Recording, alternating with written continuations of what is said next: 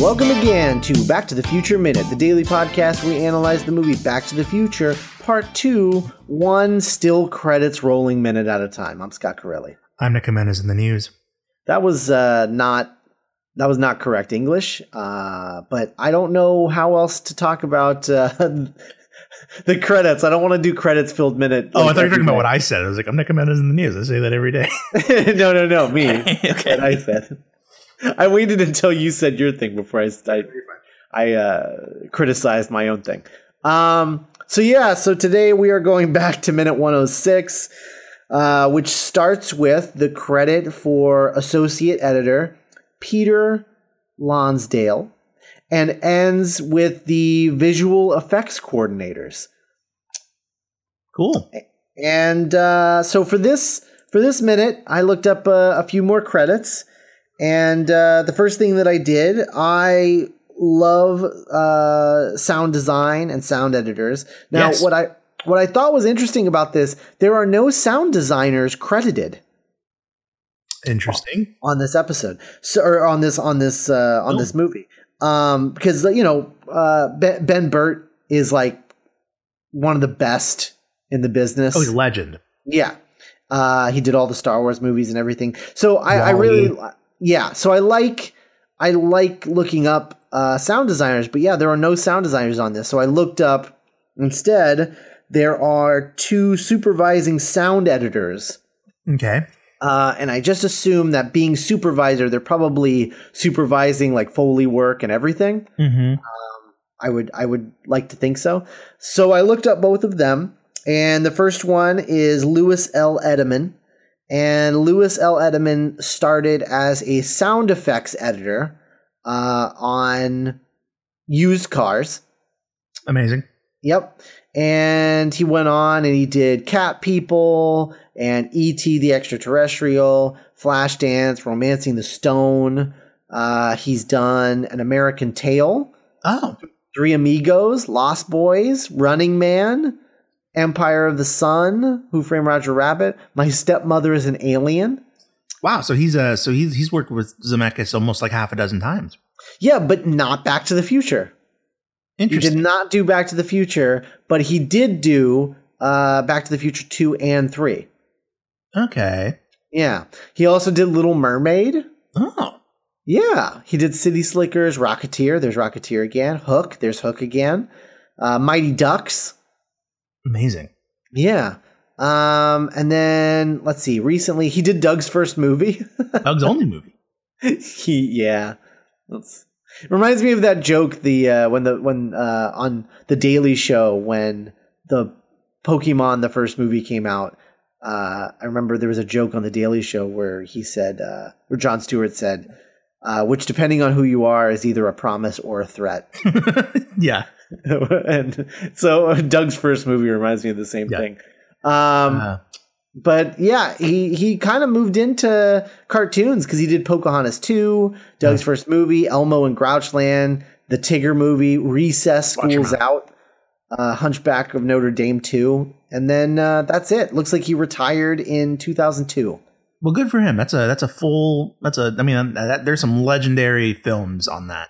Oh yeah, some legendary sounds on that list. Definitely. Then the other guy, the other supervising sound editor, was Charles L. Campbell, who worked on a lot of the same stuff, honestly. It had another really long career, but he started before Lewis because he started in the 60s. Oh, wow. Yeah, so he's been working since 1965 as a sound editor. What were some of his early credits in the 60s? Anything that stood the test of time? I'm trying to see. That Darn Cat? I'm not really seeing anything it's mostly TV stuff in the 60s. And I'm not recognizing a lot of it. It's like the outer... Oh, so like... Was it kind of like sci-fi sounding stuff or just like sitcoms? A lot of documentaries. Oh, interesting. Yeah, a lot of documentaries and TV specials. The first thing that I see that I really recognize, he also, okay, From 1965 to 1971, he was the special effects editor of National Geographic, the documentary series. Yes, yeah. Yeah. So he did that. And then he was the sound effects editor for I Want to Hold Your Hand. Oh, wow. And Used Cars again with Lewis. Romancing the Stone, Breakfast Club. Amazing. Three Amigos. Yes. It's a lot of, it looks like him and Lewis were partners in crime for quite a while, but eventually Lewis went to animation, probably because he wanted an easier 9-to-5 job. Sure. And Charles went on to continue with Spielberg and did Catch Me If You Can and The Terminal. And then it looks like he stopped in 2004 with The Terminal and then came back in 2008 to do the Grammy Awards. Oh. And then hasn't had a credit since then. Interesting. Yeah. What a great, I'm very interested I would love to sit down and talk to either of them and kind of be did they meet Zemeckis in film school? You know what I mean? I wonder how you get hired on the ground level, on something like I Want to Hold Your Hand. You know what I mean? I don't know. Here's something really interesting though. He has some acting credits. Oh, and they're all for voice credits, right? Oh. So in Back to the Future, he did not work in the sound department for Back to the Future, Part 1, but he is the 1955 radio announcer. Oh. In X-Men First Class. Oh my gosh. He's a news voice. Okay. And he's also a news voice in Rise of the Planet of the Apes. Wow. And is the radio announcer in Moonrise Kingdom, as well as the voice of a pharmacist in Chronicle. Wow. So yeah, I'm sure he was just doing Foley work or what's it called when you go in after the fact and record over dialogue. Oh, ADR. Yeah, ADR. Yeah, maybe he just has one of those voices, and they're just get that dude. You know what I mean? Right. Or he's just, these are all movies that maybe his students, are now working on, and they're just let's just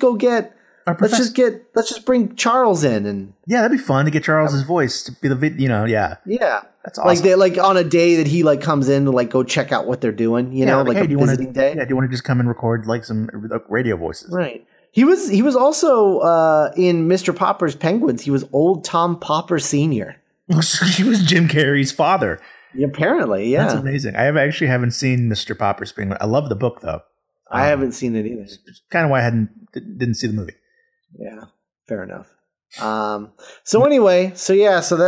that's Charles L. Campbell, and then I want to talk about who is this guy? Did I forget to write him down? Oh no, I didn't. There he is. Max Clevin, who is the second unit director. Very important job. Yes, very. Now this guy's interesting because so first of all, for those of you who don't know. Second unit is basically the second unit director is in charge of the second unit of filming, and the second unit typically does things where the actors aren't involved. So if you're shooting, you need shots of wheels spinning out or close-ups of a hand grabbing something. Usually that's not the actor. It's usually a double, and the second unit just films that whenever they have time, essentially. If you're watching a James Bond movie or a Jason Bourne movie and you see a shot of a motorcycle, smashing into a truck, that's usually a second unit work and stunt people. Right. And on top of that, they also do a lot of wide shots. So big scenic shots, second unit will often do that, establishing shots and stuff, because that sort of thing is, it's boring for a regular director to do, and it's not only boring, but it's not necessary because there's only so many ways you can shoot stuff like that. Mm-hmm. But if you're a fan of action movies, a surprising thing might be, if you think that shooting, car chases and shootouts and buildings getting blowing up. you might actually have more fun directing second unit than you would directing like main stuff. Right. One thing that I have always thought that was interesting about Edgar Wright as a director is he doesn't have a second unit director because he directs everything. Oh yeah, and Guillermo del Toro also like usually does not have second unit work. Right. So I'm always interested in the directors who do not have second unit directors. Not to say that there's anything wrong with having a second unit director, absolutely not. But it's always interesting because it's like, oh, okay, I see where you are more interested in knowing every single frame of this movie backwards and forwards. Yeah. Whereas like some directors is like, I'm just looking for a tone or a vibe, you know, and Zemeckis definitely strikes me as more that guy. Andy Serkis was the second unit director for the Hobbit trilogy. Right. Yeah, I did. I knew that. Yeah, because he needed credit so that he could direct Jungle Book, which is a movie I'm still not convinced is ever going to happen. Right. Because the Disney Jungle Book was such a big hit. The elephant in the room, no pun intended. Right. Yeah. So anyway, so he was second unit on Back to the Future 2. He started as a second unit director in a movie which I assume is a blaxploitation movie called Cotton Comes to Harlem.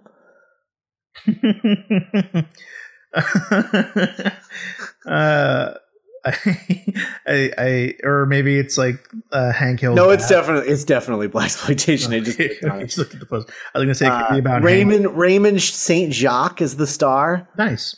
It also features a character named Gravedigger Jones. Okay, cool. Yeah, definitely. Could also be about Hank Hill's father from King of the Hill taking a trip to Harlem. Yeah. Or Liev Schreiber from Scream going to... So this guy has a really interesting career because he does second unit, but he is a stunt guy. And so when he does second unit, he's doing stunts like you talked about. Yes. Right? He actually started in the 50s. He did uncredited stunt work on Around the World in 80 Days. Oh, yeah. And a TV show called Naked City. He was uncredited for... looks like 10 years he went uncredited as just like a regular, like a stunt double, essentially. And then the first time that he was credited for stunts, are you ready for this? Yes, go ahead. All right. His first credit as a stunt performer is in Star Trek. Oh, wow. In 1966. So he was probably like a red shirt or like... Or maybe even Kirk's stunt double. That's amazing. You know, but he was stunts. That's his credit. It's just stunts in Star Trek. What's interesting about stunt people is that as I went through some stunt people in the credits, a lot of them, they go like 15, 20 years without being credited sometimes. Yeah. They'll just be, you know, they'll collect like a day's wages. You know what I mean? Yeah. It's really interesting because that means they don't get any residuals. Oh yeah, no, I have a lot. I think stunt performers and fight choreographers and that side of the business are woefully underappreciated. And I mean I think they're responsible for so much of like the magic and like the thrills and the visceral, like, you know, kinetic energy that sometimes goes into movies and television. I'm actually of the opinion that there should absolutely be a stunt performance category at the Academy Awards. Yeah, no, for sure. So he does stunts, and he would alternate between being one of his last credits as stunts. Sure. Was actually Back to the Future, the original. Interesting. And then he became a stunt coordinator, and he coordinated stunts on like Batman Returns and Wild Wild West. Oh, wow. Things like that. Nice. And then, but yeah, he was also a second unit guy, and he did second unit for Who Framed Roger Rabbit, Back to the Future 2 and 3, Robin Hood, Prince of Thieves. He was credited as the second unit director along with stunts on Batman Returns. Oh, wow. And he was also the second unit action director on Spider-Man, the original Spider-Man. Oh, the 2002 Sam Raimi film. Yeah. some great stunts in that film. Yeah, absolutely. So yeah, really, really interesting guy. And then this last credit that I wanted to look up, which is the last credit that we're actually going to talk about in the movie, is I think really interesting. And it's just because of, so I'm talking about Mary T. Radford. Okay. Who is credited as, and I looked up all of these assistants and hers was the most interesting. Mary Radford, assistant to Frank Marshall. Oh, wow. The story she probably has. Yeah. Well, get ready for this, right? So I'm curious. I wanted to look up the assistants because I'm like, what are they doing now, right? And so all of the other assistants were assistants to these, to like Bob Gale or Zemeckis, and they were assistants for like 2-3 credits, and then they fell off the face of the planet, right? So they must have quit the business or whatever, right? Okay, so Mary Radford became Frank Marshall's assistant in 1984 on Indiana Jones and the Temple of Doom. Damn. Okay, that was the first one. She was then credited as the assistant to Mr. Marshall, to Frank Marshall. She has been his assistant since 1984 until present day. Her last credit was last year in Jurassic World as assistant to Mr. Marshall. So she is like the Kato. Yeah. She knows where all of the bodies are buried. Yeah, she is Frank Marshall's Kato, for sure. That's amazing. She has been with this guy for 32 years at this point. Yeah. Again, I just sit and let's record a podcast with her. I know, right? You know what I mean? And just talk. Just we'll tell you what, I'll just say the name of a movie and you just say the first story that comes to. There's a great the podcast I was there too, where they interview kind of background characters or minor character actors that were in iconic scenes, There's a great, I think I told you about it, but there's a 2-part episode where they interview Steven Spielberg's assistant for Raiders. And he was just like a friend. He was just like an assistant to Steven Spielberg. And he actually was an actor on the side, and he played the paranormal investigator that tears his face off in Poltergeist. Oh, you know what I mean? And that was kind of like his like big, like Spielberg was like, hey, you've been such a good assistant. Like, I want you to be in this movie. I think you'd be really good for it. And he was in the room where him and Steven Spielberg and Harrison Ford and Melissa Matheson were like walking up to like an editing room for something. And Spielberg was like, hey, Melissa, I'm such a big fan of The Black Stallion that you were. It's one of my favorite movies of that year. I want to talk to you about a film about a little alien that meets a boy. Oh. He was in the room where like Steven Spielberg pitched E.T. to Melissa Matheson. And I was like, oh my God, that's like witnessing history. Yeah, that's crazy. Yeah. And then the last like bit of like interesting trivia with Mary Radford, we're about to watch this movie on No Roads Edition. Oh yeah. Yeah, she was the voice of the hippo in Who Framed Roger Rabbit. Oh, that's awesome. Yeah. I'm trying to remember where the hippo was. The hippo was in that. I think she's in the scene where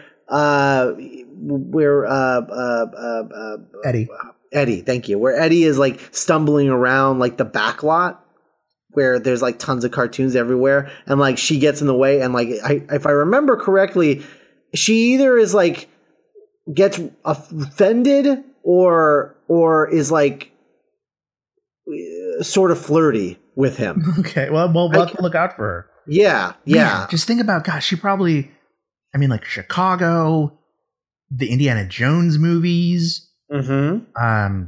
Man, yeah, just what a, and that takes a special kind of person to be an assistant for like that long, Yeah, because she's in her 50s at least. Yeah, must be an extremely like trustworthy professional person. And he must pay her well. Oh yeah. Stay an assistant that long, She's like the Alfred Pennyworth of Right, yeah, totally. Yeah, screw Kato. She's his Alfred. Yeah. Yeah, that's amazing. So okay. Let's talk about the 1967 draft, shall we? Shall we? Okay, so we've got a lot of fun stuff going on in the 67 draft coming up. I'm really excited to talk about the rest of this movie. Yeah. Because I will say, this movie does a lot of weird stuff, and I think that the stuff that it does the best is the stuff we have yet to talk about. Okay. So, we left Marty, he was in jail. Yeah. And for being a draft dodger, because he didn't have his draft card on him. Yeah. And he was arrested for looking like a hippie. Mm-hmm. And he put in the newspaper that his name is Marty DeLorean, and that so they wrote an article about him in the newspaper, and he expected Doc to bail him out based on the headline, right? And so somebody bails him out, and he's like, "All right, Doc, I knew you'd pull it off." And he's in the police station, and he's signing a form to leave. And the jail cop hands him back his wallet, and he opens it and he says, "Where's my $300?" He's like, "It's impounded as evidence. You'll get it back for after your trial if it's really yours." "Oh, this is yours too." And he gives him back a knapsack, and inside is the sports almanac, right? Okay, yeah. So he still got the almanac because he didn't throw it out, remember? After he got it back, he was like, "I'm going to keep this because easy money." Easy money. So he's like, "Where is he? The guy who paid my bail?" And the jail cop goes, "Guy, you're a little confused." And a woman says, "I paid your bail." And then we meet Lorraine, age 29. And she's in a flower. She looks like a flower child with long straight hair and a granny dress. And she wears another Mother for Peace button. Okay. Marty's mouth falls open. And she says, "Marty DeLorean, right? I read about you in the paper. I'm Lorraine McFly." And he says, "Hi, thanks for bailing me out." And the jail cop is like, "I hope you know what you're doing, because if he skips town, you're going to forfeit the whole $500 that you paid to bail him out." And she's like, "Oh, I can tell just by looking at him he wouldn't do that. Mother's instinct." And Marty's like, "Whoa." Yeah. So then Marty and Lorraine are leaving the police station. And Lorraine says, "You seem really surprised by all this, Marty." And he's like, "Yeah, that's one way to describe it." And she says that she admires him for resisting the draft. She works with a group of people who are all, really against the draft, and they all admire him, and they think Black he's Panthers. a hero. Yeah. They all think he's a hero. And she's like, "I have a little boy, David, and he's only 5 years old, but I'd hate to see him ever go off to war." And Marty's like, don't worry about that. And she says, "My brother Toby is going to be 18 next year. He might have to go to Vietnam. It would be good for him to talk to you, somebody his own age." Who the hell is Toby? That would be the guy that was in part one. He was the Wonder Years actor with the the kind of bratty one. Yeah, the one with the Davy Crockett hat on. Yeah, the coonskin cap. Yeah, the coonskin cap. Say it again. Sorry. Yeah. So he's going to be 18, and it would be nice to talk to another draft dodger his age. And he's like, "Oh, yeah, okay." And he's like, "Great. In fact, we're having dinner at my folks tonight. Mom wouldn't mind an extra mouth." And Marty's like, "Well, I should really be going." And he's like, "Well, I got to meet somewhere." And he's like, "I'll give you a ride." And he's like, "Well, it's kind of far out of town." And she's like, "You can't leave town. I just paid your bail money. If you leave town, I will lose all of that money.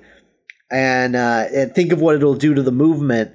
And talking about the anti-war movement, she's like, "You'd be setting a terrible example." And Marty says, "I think you think I'm something I'm not." She says, "Don't be modest.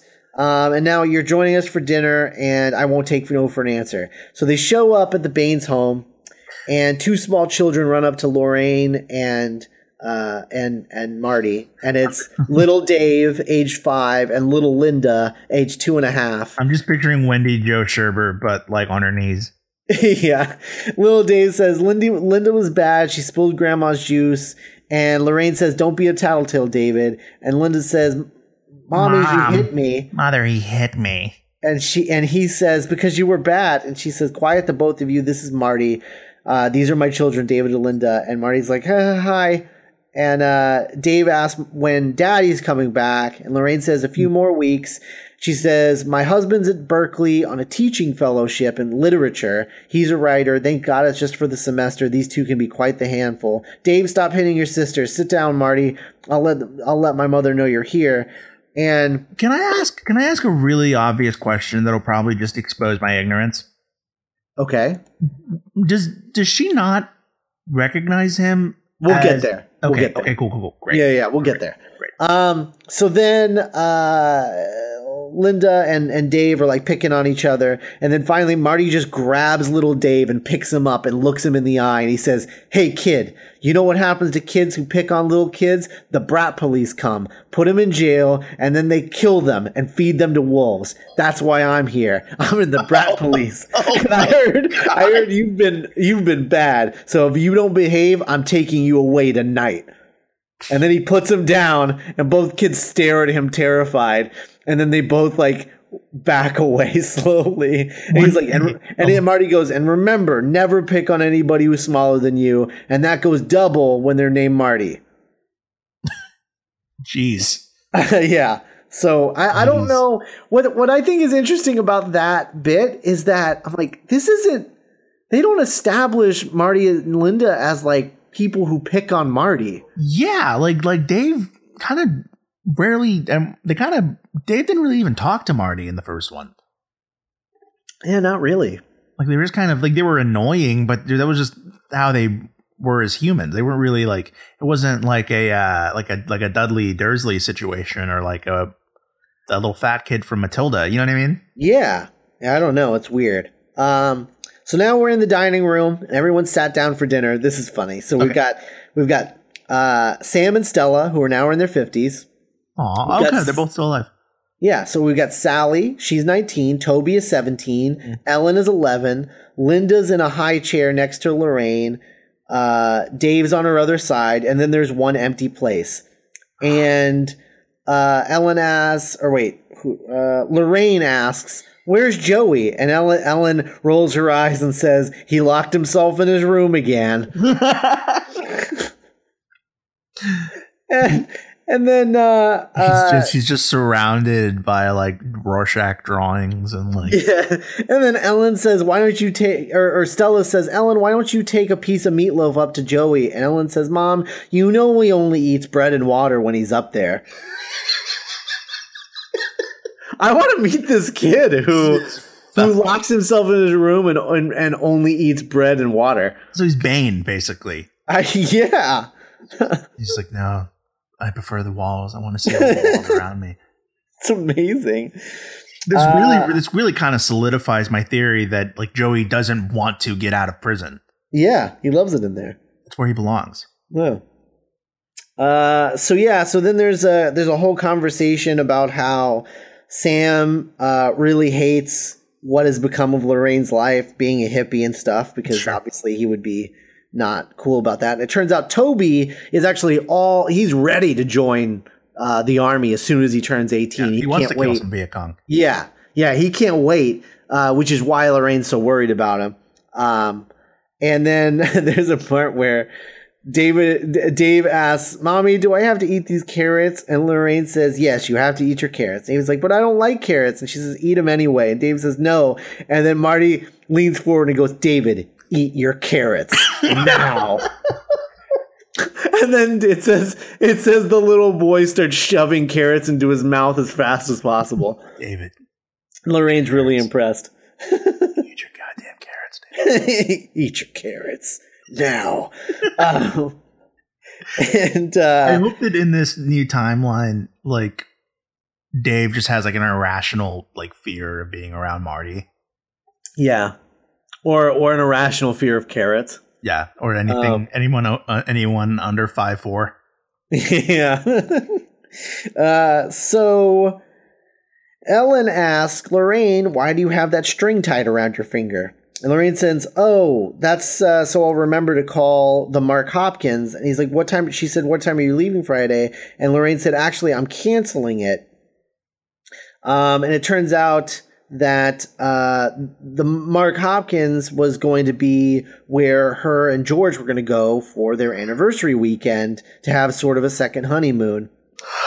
And she's like, but you know, I chose to give money to get Marty out of jail, and that's just what it's going to be. And then Marty's like, wait a minute. This weekend, 9 months would be October, November, December, January, April, May, June. Oh my God. And then he goes, you got to go, Lorraine. Because he realizes that Mama's got to get laid. Yeah, this is when Marty would be conceived. Right. And she's like, I mean, it sounds really important. You shouldn't cancel it. And he's like, well, I used all the money to pay your bail. And Stella's like, Sam, why don't we loan Lorraine some money for her anniversary? And Sam's like, we can't afford it. Lorraine's an adult. If she wants to spend her money bailing degenerates out of jail, I'm not going to subsidize her. And Marty's like, look, Lorraine, Mrs. McFly, I feel terrible about messing this up. Why don't you just take me back to jail so you can get your money back and spend the weekend for your husband? Sam says, now that's a good idea. And Toby's like, wow, Dad's agreeing with a hippie. Wait till I tell the guys at school. And Sam's like, you shut up. What, Lorraine? What? So then Lorraine's like, well, that's very sweet of you, but this is my little sacrifice to protest the war. Now you're my responsibility, so you're going to come stay with me and the kids for a while. And little Dave and Linda both say at the same time, no! And Marty's like, I got to go get some air. This is kind of overwhelming. So he goes outside and hears someone whispering. After looking at, he has a picture of himself and Jennifer, and the Marty in the picture has they both have deep shadows, like long shadows in the picture, okay. And his shadow is disappearing. Of course, I don't know why it's the shadow and not him, but for some reason it's the shadow in the screenplay that's disappearing. He's slowly becoming Eric Stoltz. Yeah, I don't know what's going on there. So he goes over to Doc, who's like in the bushes, and Doc's like, at the police station, I saw the newspaper, but at the police station, they told me Lorraine paid your bail. I went to her house, but a neighbor said she would be at her parents'. They can't do this to you, Marty. You're a minor. And he's like, yeah, well, I can't prove it. And these clothes you gave me didn't help because they thought I was a hippie. And he's like, sorry, I guess spending the 60s on a college campus warped my perception a little bit. Did you at least get the book away from Biff? And he's like, yeah. He's like, and you destroyed it. And Marty dodges the question. He says, well, there's a bigger problem. And Doc says, bigger than Mr. Fusion being non-functional. And Marty's like, get out of town. And he's like, and the replacement parts won't be invented till the next century. What's your problem? And he goes, I sort of jeopardized my conception again. And Marty goes, Doc goes, I know history repeats itself, but are you sure?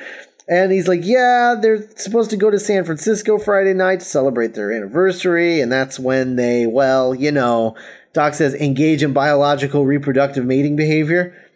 And Marty says, right. And now that Lorraine paid my $500 bail, she can't afford to go. She's like, look, my shadow's disappearing. And Doc says, great Scott.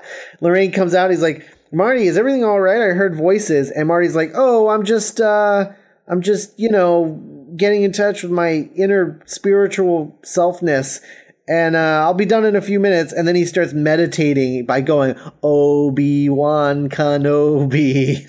Oh, God. Okay. This is an ongoing joke where he says words as chants. That are as meditating. He does it several times in this draft. Oh, good. So first one is Obi-Wan Kenobi. And then Doc says, well, we got to give her $500. And he's like, Marty says, she won't take it. Her mother offered. I even offered to go back to jail. She won't do it. And I can't even plead guilty without providing some form of ID. And Doc's like, well, if we had a week, we might be able to manufacture some fake ID. And Marty says, we've got 48 hours. Is there some way we could get my trial moved up? I mean, doesn't the Constitution guarantee me the right to a speedy trial? And Doc says, Marty, I can make a time machine work. I can make a fusion generator work. But even I can't make the American justice system work. Boom. For now, stick with your mother. I'll be in touch later. We'll figure something out. And Marty says, kind of an uncharacteristically political statement from Doc.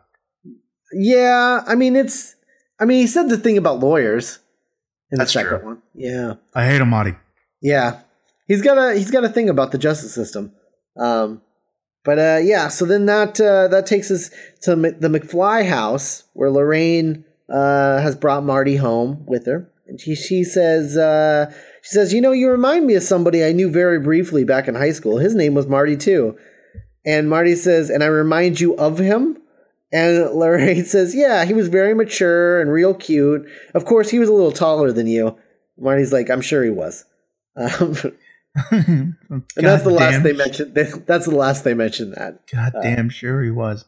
Yeah. And so then Lorraine's calling the hotel, and she's like, I'd like to cancel hotel reservation for this weekend. And then someone's crying from off screen. And Lorraine says, every time I'm on the phone, she starts crying. And Marty's like, I'll handle the call. You take care of Linda. She's like, thanks. You're a lifesaver. And Marty says, I'm trying. And then Marty gets on the phone. He's like, yeah, this is Mr. McFly. We want to hold that reservation after all. Sure, I'm sure. I stake my life on it. And then later in the night, Marty is reading the newspaper article about himself. Next to it is an article that says farmer and wife see flying saucer, both under observation in mental ward. Aw. And then there's a rap at the window. Marty looks up. It's Doc. He opens the window. They speak in whispers, and Doc is like, can you talk? Is everyone asleep? And he's like, yeah, come in. So Doc climbs into the room, and Marty realizes that his knapsack is lying open, and the almanac is exposed. And so he's trying to close it. Throughout this conversation, he's trying to close it without drawing Doc's attention. And Doc says, okay, I think I've solved our problem. The trick is to give your mother the money under the circumstances in which she can accept it without feeling guilty. Now, what if she received the $500 as a gift, an anniversary gift? Doc says, I picked up an anniversary card. Do you have any relatives who would give her that money? And Marty's like, Marty's like, no, they're all a bunch of cheapskates. None of them would give my folks $500 as an anniversary present. And Doc's like, think, Marty, you must have one rich, eccentric uncle from out of town. Everyone does. And Marty goes, do you? And Doc shrugs and says, I am one. And Marty's like, well, my Uncle Mickey from Missouri used to give me $50 every year on my birthday, and I never met the guy. And they're like, perfect. So then they write, love Uncle Marty, and put the $500 in. And Doc says, I'll run this over to the post office, and it'll be delivered in tomorrow's mail. And then another rap on a different window, and Marty turns to see Doc from 1967. Oh, okay. Who also read the newspaper and showed up.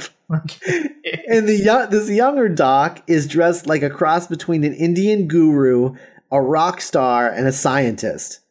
Oh, my God. And he says, oh, my God, Doc, it's you. I mean, you of 1967. He must have seen the newspaper, recognized me, and tracked me down. Doc says, of course he did. He's a genius, just like me. He is me. Doc hides behind a couch, and he says, but don't let him see me. Don't even let him know I'm here. And Marty says, then should I just blow him off? Doc says, no, we need him. That'd be super rude to me. The only way I can repair the time machine is to use his lab. And Marty's like, okay, let me see what I can do. Geez, look what you're wearing. And he opens the window and... Marty! 67. Yeah, Marty, it is you. I knew it. Good to see you. It's been 12 years. What brings you to 1967? Marty says, it's sort of a long story, Doc. He's like, wait, don't tell me. Having too much knowledge of the future events can be extremely dangerous. I remember that from 1955. Marty says, right. Well, the bottom line is that we need to get the time machine over to your lab so that I mean, you can repair it. 67 Doc says, you want me to repair it? And he's like, yes, I don't know. And meanwhile, like the other Doc is behind the couch, like whispering stuff at Marty. He's like, not him, me. 67 Doc's like, what's the problem? He's like, nothing. I'm just a little confused. What are the character names in the screenplay? Doc and 67 Doc. Okay, cool. Yeah. And 67 Doc says, no, I mean, with the time machine. And Marty's like, well, it doesn't fly properly. And Doc says, don't tell him that. And 67 Doc goes, it flies far out. And Marty says, yeah, and Mr. Fusion shot too. And 67 Doc, who got shot? Doc says, tell him we need a power source. Marty says, what, Doc? 67 Doc says, this is Mr. Fusion. Does he need medical attention? Another Doc says, get over here. Marty goes over to 85 Doc and he's like, tell him we need a power source for the flux capacitor. Marty says, we need a power source for the flux capacitor. 67 Doc says, you mean to generate 1.21 gigawatts of electrical energy again? And Doc says, precisely. And Marty says, precisely. I mean, yeah. And 67's like, great, Scott, I don't suppose you know about any upcoming lightning storms. And Marty says, sorry. And he's like, so where's the time machine now? Doc says, tell him to go home and you'll bring it over to the lab. And so Marty tells him that. And he's like, well, I suppose that makes sense. But what about poor Mr. Fusion? And Marty says, Mr. Fusion's history, Doc. And 67 Doc says, history? Why, of course, future history. This will all make sense to me sometime in the future. I have to remember to think fourth dimensionally to get into the groove of this continuum. And Marty says, Doc, please, go home. And 67 Doc says, very well, Marty. Hasta luego. That's amazing. And he leaves and bumps his head as he goes out, and both Docs feel it at the same time because that's a thing in this draft. Of course. And he's like, 85 Doc is still rubbing his head, and he goes, gosh, I sure hope he doesn't fall into any open manholes. Yeah. And then we hear a departing motorcycle. And Marty looks out the window. And he's like, Doc, you never told me you used to tool around on a Harley. And Doc says, oh, God, am I wearing a helmet? Marty says, no. And he's like, damn, I was crazy in those days. These days. He's like, these days? Damn those pronouns. And so then this one I'm a little confused about. Okay, so Lorraine says, Marty, are you talking to someone? And Marty's like, no, I'm just meditating again. And then he says, da do ron on da do. Yeah. What is that? So that's like a doo-wop song. Oh, is that right? Yeah, do ran do. Oh, it's like one of those songs that like even you hear it, you're like, oh, that song, but like no one knows what it's called or who sings it. Oh, okay, all right, fair enough. So yeah, that one I didn't recognize by the words or the sounds. I don't know. Sure. So Doc takes the anniversary card and leaves. Marty looks at the photo. His shadow's now gone. And the DeLorean pulls up to the post office. And let's see here. Yeah. So so he's just driving around in the DeLorean? Yeah, so he's driving around with the DeLorean. This is the middle of the night, though. Oh, okay. Pulls up to the post office, hops out, mails the anniversary card, I assume in like a mailbox kind of deal. Of course. Then he goes to Doc's garage, pulls up in the DMC. There's a large psychedelic painted panel truck with E. Brown Enterprises stenciled on it, and the Harley motorcycle. And the 67 Doc is like studying the old plans of the 1955 lightning bolt setup, so like the old town model. He's like checking it out. Okay. And here's the car engine outside, and his sleeping dog, Newton. Remember we had this conversation? Yes. Yeah. Yeah, we wondered who his dog was in this. So it's Newton. Okay. Yeah. Does it say what kind of dog it is? This is very important. It does not say. God damn it. It just says he wakes up and barks. Okay.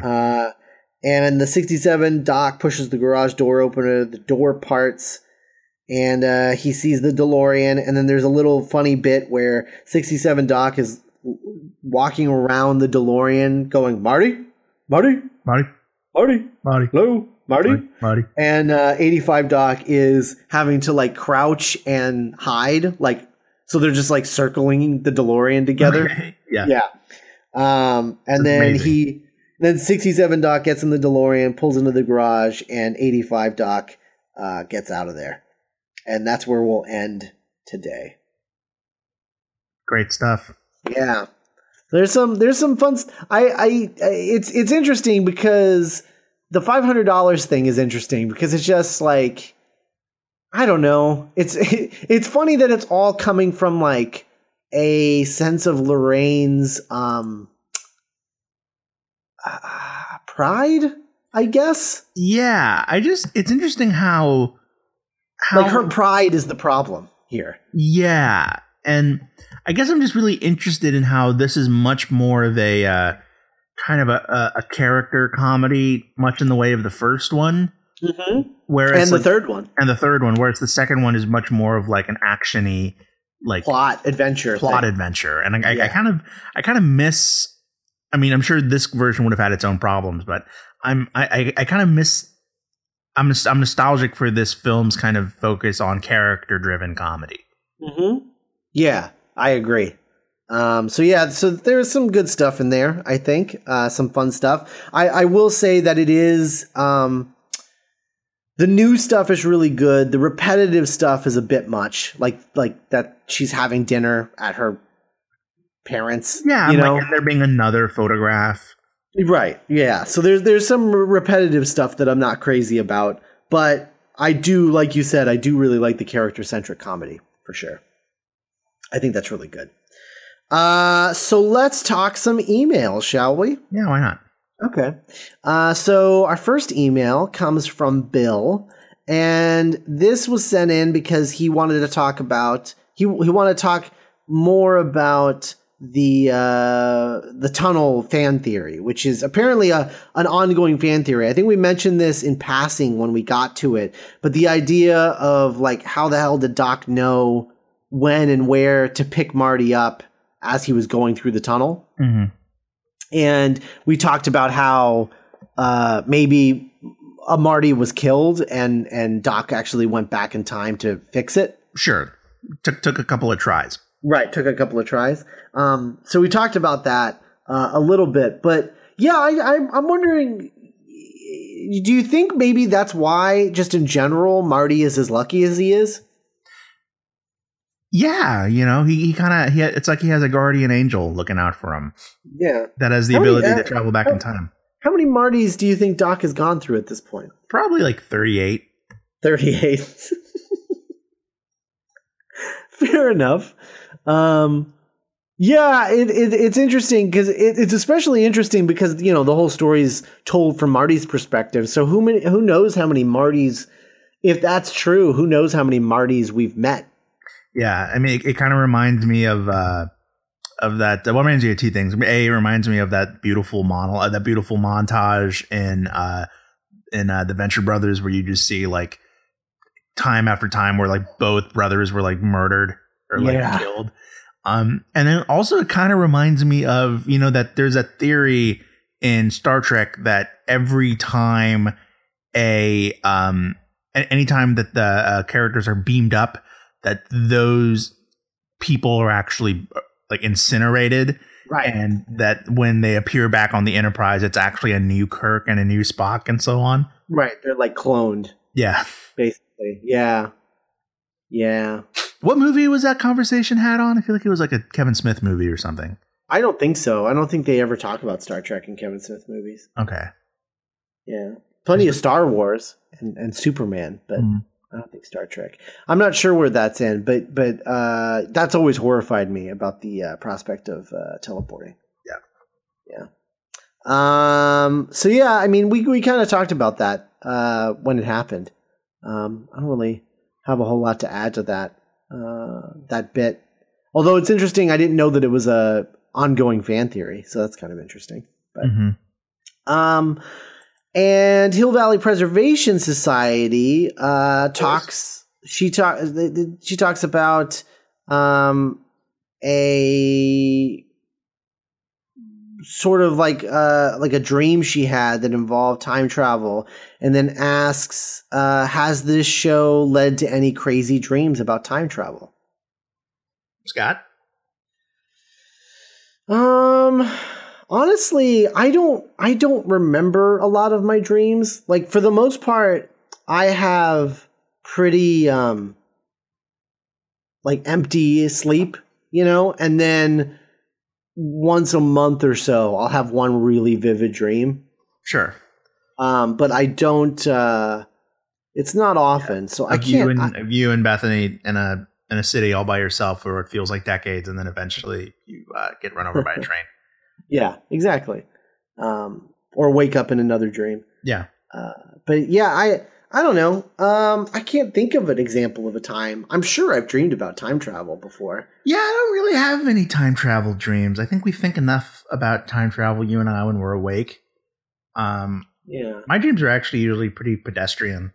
It's like, I have this reoccurring dream where I'm back in school, and it's like the end of the semester, and I just realized that there's one class that I just forgot about and I've never gone to. I've done that in real life.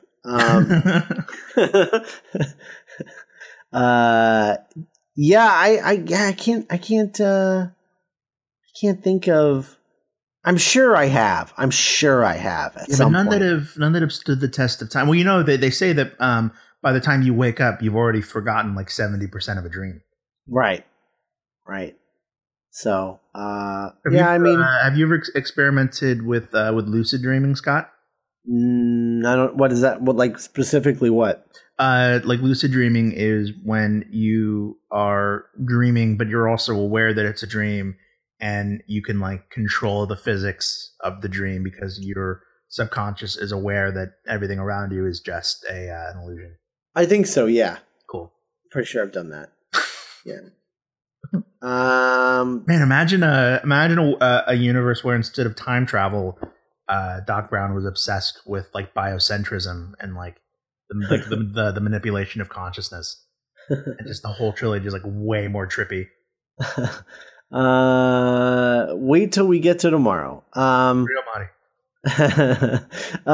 Anyway, yeah, I can't remember any time travel dreams. Sorry. I wish. Yeah.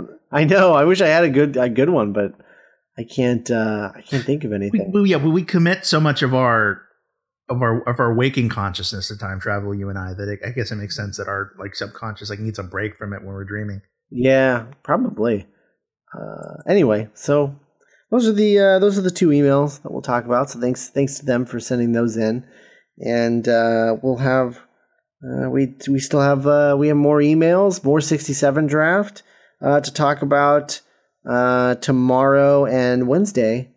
But in the meantime, you can go to our website, duelinggenre.com. You can leave comments, talk about the 67 draft or any of the credits we talked about, or dreams. Maybe you have a dream that involves time travel.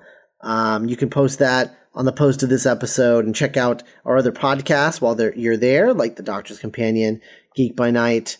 And, lately I've been slacking on our Facebook page. We have our Facebook group, Hill Valley Preservation Society, Hill Valley Listener Preservation Society, which I love so much, and it's really great because it's self-sustaining. But I've been really bad about like posting on Tumblr and stuff lately. But I've started making up for that. So like the other day, I just started like back posting all of our part 2 episodes. I realized I stopped posting on Tumblr around minute 10 of part 2. So I had a lot of catch up work to do. So I've just been setting those like into my Tumblr queue for the Tumblr for a while. So trying to get better at the Tumblr thing. It's time consuming, and I've been busy, but we're gonna catch that up, and hopefully we'll get some good discussion on the Tumblr. It'd be from interesting all to that. see what happens with the Preservation Society and the Tumblr during the hiatus. Yeah, because so many people are still like catching up with the show. It'll be interesting to see what kind of discussion Well, I think I would hope that at least with the with the Listener Preservation Society, I'm going to start doing posts on Tumblr about No Roads Edition too. But I'm hoping that that becomes sort of like the main discussion stuff, I guess. Yeah. But we'll see. It'll be interesting. But yeah, so go check out. Speaking of the No Roads Edition, check out duelinggenre.com/support, where if you become a patron supporter. Patreon supporter of $5 or more, you can gain access to all of the exclusive content that we do on our Patreon. Every single thing that we do, and we post something like, I don't know, 6 to 8 things I think a month exclusive to Patreon. So go check that out, and you get all of it for $5, including the weekly No Roads edition that Nick and I do. And what do we do on that show? We do we talk about sort of like general Back to the Future stuff. We do like a pick 3 that's like themed around Back to the Future. We've been working our way through Robert Zemeckis' filmography. We have really fun like alternate universe or like alternate casting, what if discussions. Yeah, it's fun. Yeah. We just did a couple weeks ago. We did like a crossover thing where we each picked 3 other franchises that we would theoretically want to see Back to the Future crossover with. Including Buffy the Vampire Slayer, right? Magic Mike XXL. Yeah. So go check that out. The entire canon of Stephen King. Right, yeah. So go check that out. And they're each episode, each No Roads edition has been at least an hour, and the past few have been longer than an hour. So so it's well worth your time. And so check that out. And I don't know, I could also see us maybe doing more not writings during the hiatus. Oh, I'm sure. Well, yeah, we both know that vacation is an illusion for us. Right, exactly. So we might even amp those up. Usually we've been doing them once a month, but maybe we'll do it like 2 or 3 times a month or something. I don't know. We'll see. But we'll definitely make it worth your while. And it's the only place that you're going to be able to hear from us during the hiatus. So go check that out at duelinggenre.com/support. Special thanks to our Patreon associate producer, Leaper182. And we will be back tomorrow with Minute 107.